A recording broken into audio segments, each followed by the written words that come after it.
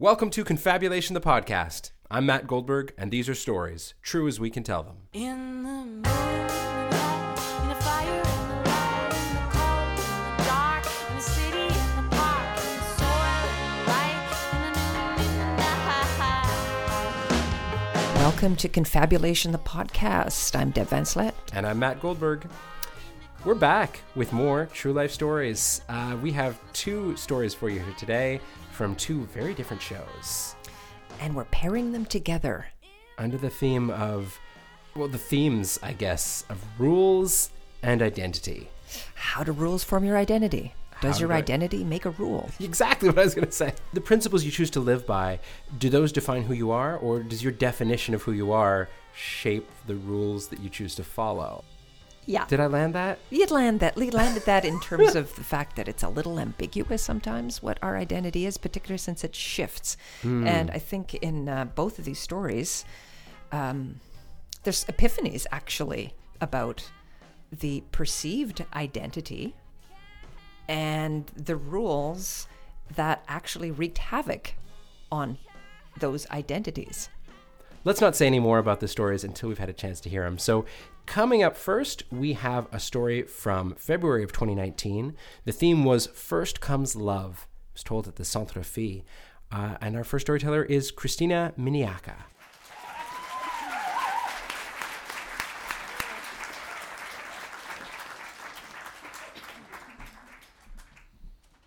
So I'm a few weeks into a new school year, and I'm standing outside of a classroom at 7:30 in the morning. I'm 15, holding a stack of textbooks that feels like it weighs about 40 pounds, and praying that somehow my teacher will arrive before my arms fall off. For what feels like the first time, though, I'm not the only person there ludicrously early. Two girls, whom I've never noticed before, stand in front of the classroom next to mine, conversing in German. One of them immediately grabs my attention, as she is holding a stack of books large enough to rival my own, and she stands at about 7 inches shorter than me, the exact height I'd always wished I'd stayed. My eyes travel next to the hands holding her books, or more specifically, at the nails on her left hand. See, I've always prided myself on my ability to give myself really intricate manicures instead of seeing a professional like everyone else seemed to. And here she was with her own intricate nail art. I want to shrink down into myself a little, and I do not approach her. In fact, I don't say a word to her for quite some time, not even when we join the same 12-person social circle. This girl's name is Anne, and she is an exchange student from Stuttgart, Germany. She is 16, and all of my peers and teachers are fascinated by her. Frankly, why wouldn't they be? She's smart, creatively talented, and beautiful. She even attracts the attention of the boy I've been trying to work up the courage to court since the beginning of the year, the lanky, intellectual artist who draws comics for the school newspaper. But with Anne in the picture, I know I don't stand a chance. Every day I watch as they sit side by side at lunchtime, exchanging poetry and artwork, and as their relationship grows, I know I can never speak to her civilly, because nothing seems worse at the time than the thought of another girl getting the affection of my unreciprocated crush. Now, I've watched enough high school coming-of-age movies to know that the perfect opportunity for her to make her move on this boy would be at a school dance. And I can't just stand and watch everything unfold. So when that night comes along and my friends force me to attend, I resolve to sit on a bench the whole night alone and brood. Except there's a flaw in my plan. Because I sit down and I look to my left, and there's Anne, alone. Not inside, slow dancing with our man friend, because that's what she assumed I'd be doing. Every day she had watched as we'd spend hours talking about nerdy things like comic books, and after school, every day he'd walk me home, so she thought she didn't stand a chance with him. It's in this moment that we realize how absolutely pathetic we've both been, avoiding each other over some boy, and we vow to get to know each other better. We spend the rest of that night talking, along with every day and night thereafter.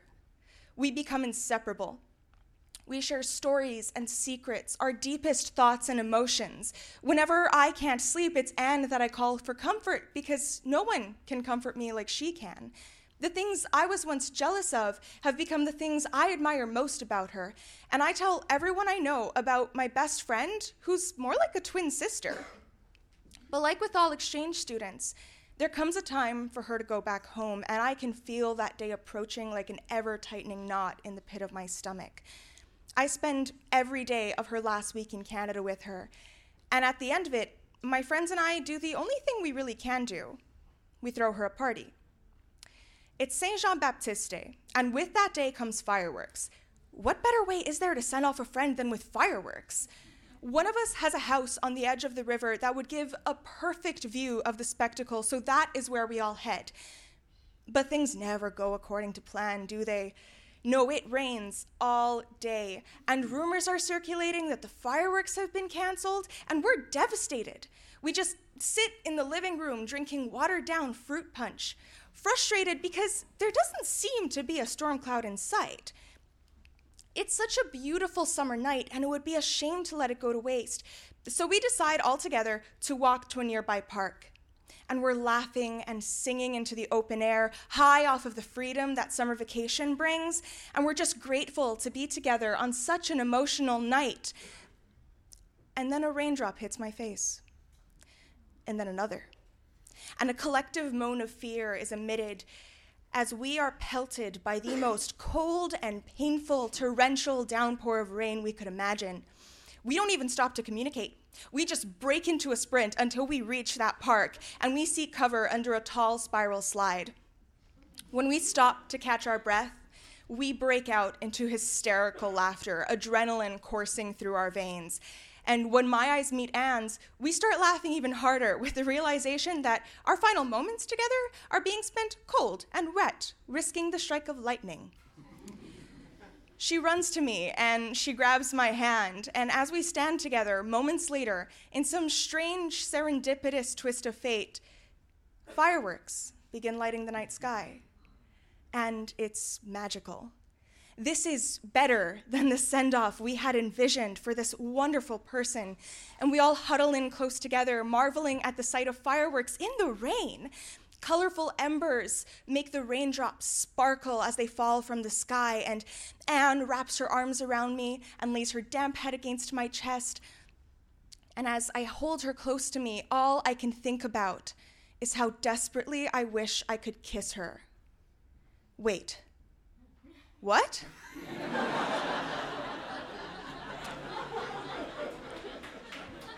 Once the thought hits me, I don't know how to process it. Everything around me stops existing, and my head is filled with more thoughts than I can process. I've only ever been attracted to men in the past, let alone my closest female friend, so the thought that I might be anything but straight is too much to handle alongside the emotions already overwhelming me on this night. So I repress the thought, knowing that I can't do or say anything about it, at least not yet. But in this moment, something has become abundantly clear to me. I can tell myself and everyone I know all I want, that Anne is like a sister to me. But the fact is, I don't just love her like family, I am in love with her. And that realization fills me with a warmth that makes me forget how cold and wet the rain is. And my heart flutters as I hold her to me for the rest of that night and try to commit to memory what her body feels like in my arms. And at the end of the night, when we part ways, and she looks back at me one last time before closing the door behind her, we say I love you as we have countless times before. Only this time, my words carry a weight that I cannot begin to express to her. Thank you. Next storyteller is Taylor Tower. This was part of the Audience Favorites show at the Mainline Theatre in April 2019.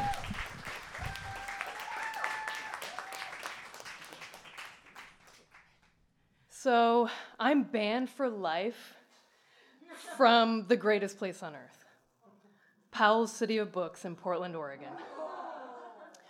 If you're unfamiliar with Powell's Books, it is one city block, 1.6 acres of books of all kinds, new, used, rare. Powell's Books is a place where you can truly read until you just can't read anymore. It is a place where you walk in and there's a warehouse feeling. There's like exposed pipes and floor-to-ceiling windows and just like rows and rows of books.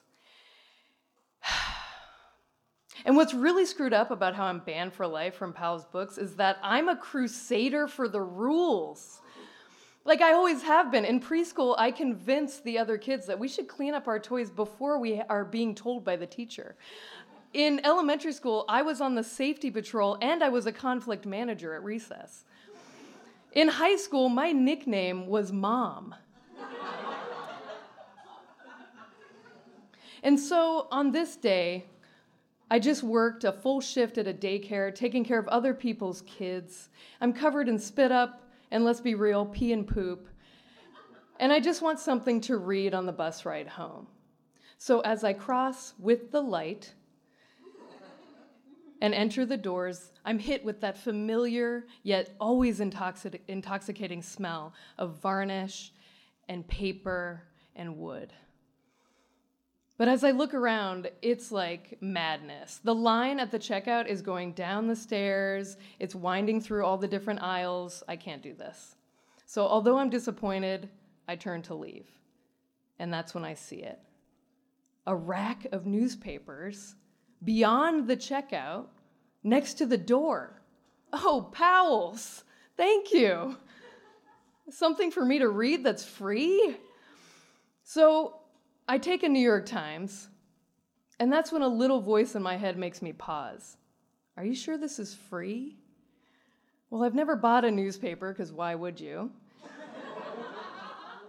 But it's right by the door. Why would you go past where you're supposed to pay? Anyway, I took it. But just to test, I stand right outside the door for a few seconds, and there's no alarm, there's no chaos, and so I keep walking. And then I hear, Miss. And I turn around, and there's a portly gentleman in his late 50s wearing a black t-shirt, black jeans, black orthopedic shoes, and a huge beard.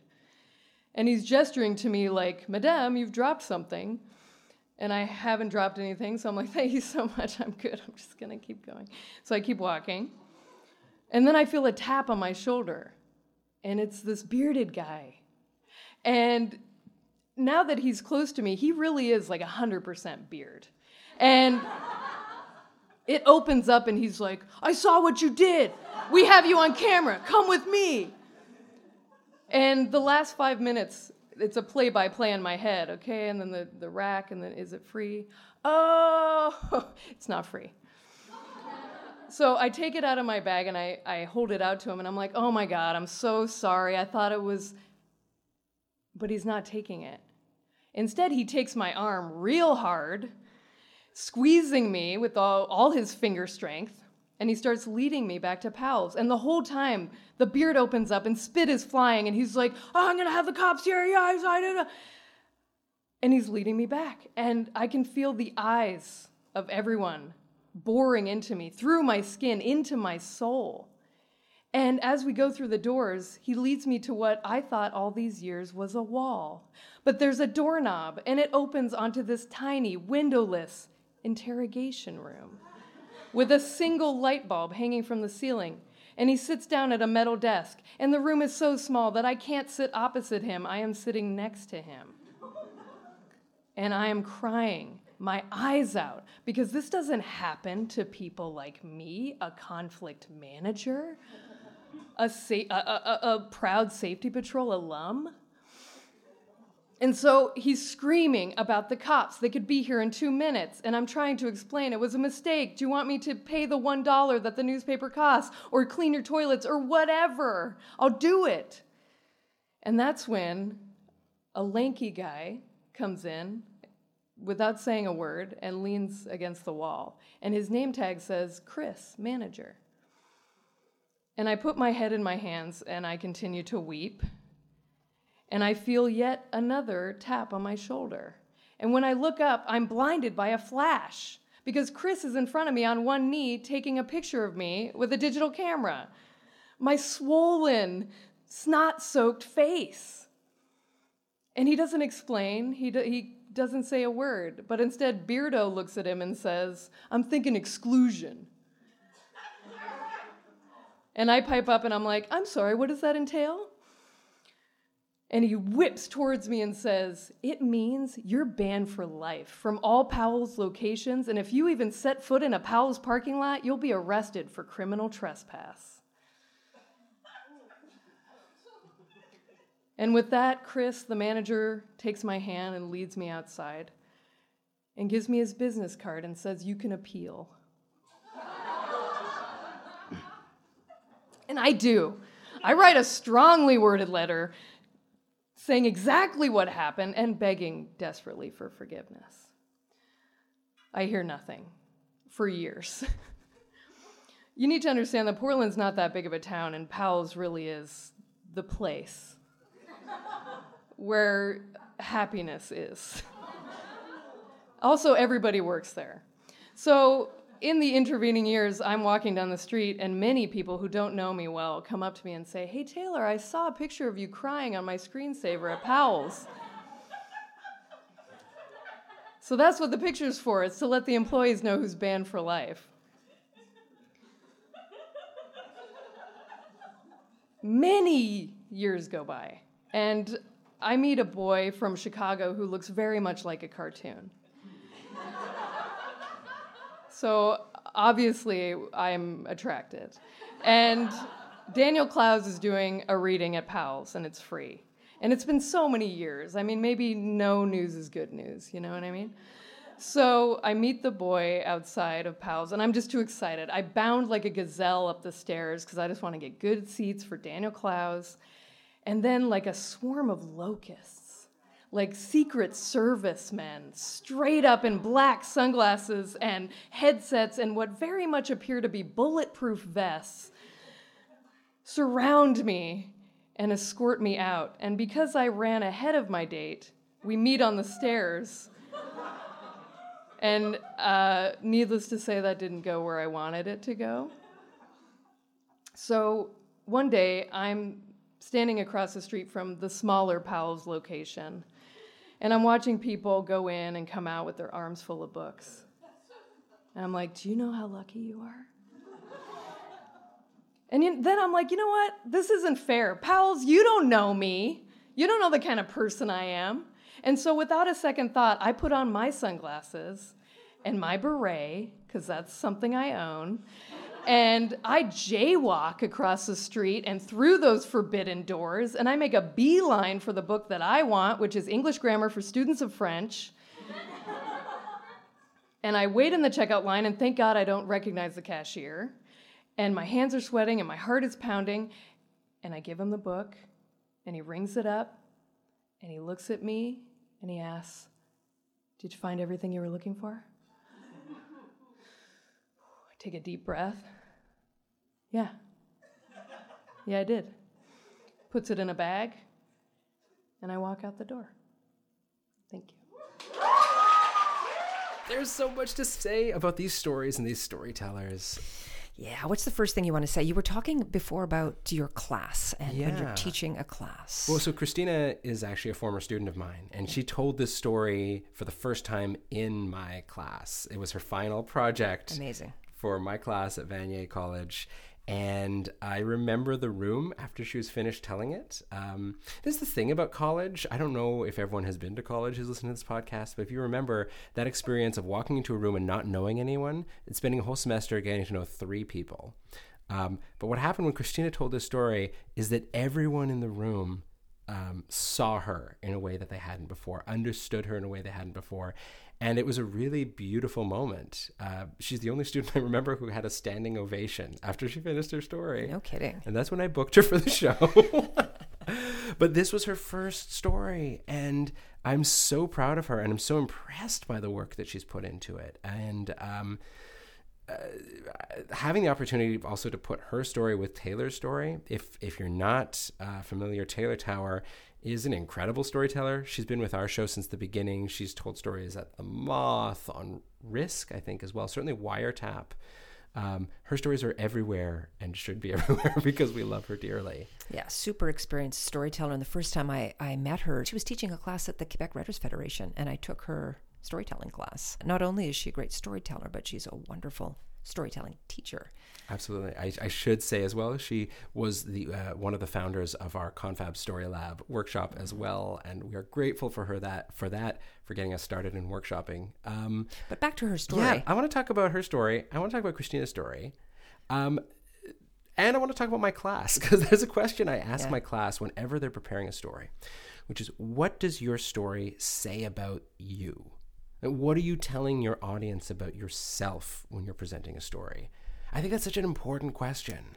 There's those stories that you tell, or that you tell at a party, or you might tell some friends about something great that you do or some great accomplishment. But if you put that story on stage without any reflection, it feels boastful. It feels wrong. If the story is, look how great I am, that's gross. And I think it's telling that despite the fact that our two storytellers today are both heroic, Taylor in a really interesting way, heroic, they don't come off as being perfect. They don't come off flawless. They are very aware of their flaws and their limitations. And they apologize in a way for what they get wrong. Mm-hmm. I think that level of awareness is so important in good storytelling. Yeah, I guess that's really the clincher. Really is if you can take it out of the anecdote and into something that has a universal or a reflection or something that can be shared more broadly. Because the thing for me about Taylor is the identity that she had, that she was very kind of self-righteous about, in terms of, I am a rule follower. And the indignation at being sort of accused of being a rule breaker, like that was something she really had to just grapple with. It was so outside of how she saw herself. And I have nothing but time for stories like Christina's, which explore the musical chairs that we play in high school. What is my identity today? Just spin the wheel and see who we really are. But of course, it isn't really like that. And as we start to live, we unpack and we uncover that identity underneath. And I think it's so beautiful that you wanted to share that with us. Yeah. Anyway, it's a nice pairing for the show. Well done, us. Oh no, I did that thing. We're not supposed to be boastful in our stories, and we just were. Oh, well, we can cut it out. I kind of don't want to. This is it. We're a few episodes in. We're getting a little loose with this, so that feels like a good time to say goodbye for today. And thank you for listening to this Confabulation podcast from Montreal. Thanks so much for listening to Confabulation. We're a nonprofit dedicated to the art of true life storytelling. We run monthly autobiographical storytelling shows in Montreal, Toronto, and Victoria. You can learn more about the show and sign up for our mailing list at confabulation.ca, or check us out on social media where we're at Confab Stories. Confabulation the podcast is produced by our team: Cassandra Tugneri, Carolyn Michaels, Pat McTaggart, Deb Van Slet, Stephen Trepanier, and me, Matt Goldberg. Special thanks to the Conseil des Arts de Montréal for their support of Confabulation. We couldn't do it without you.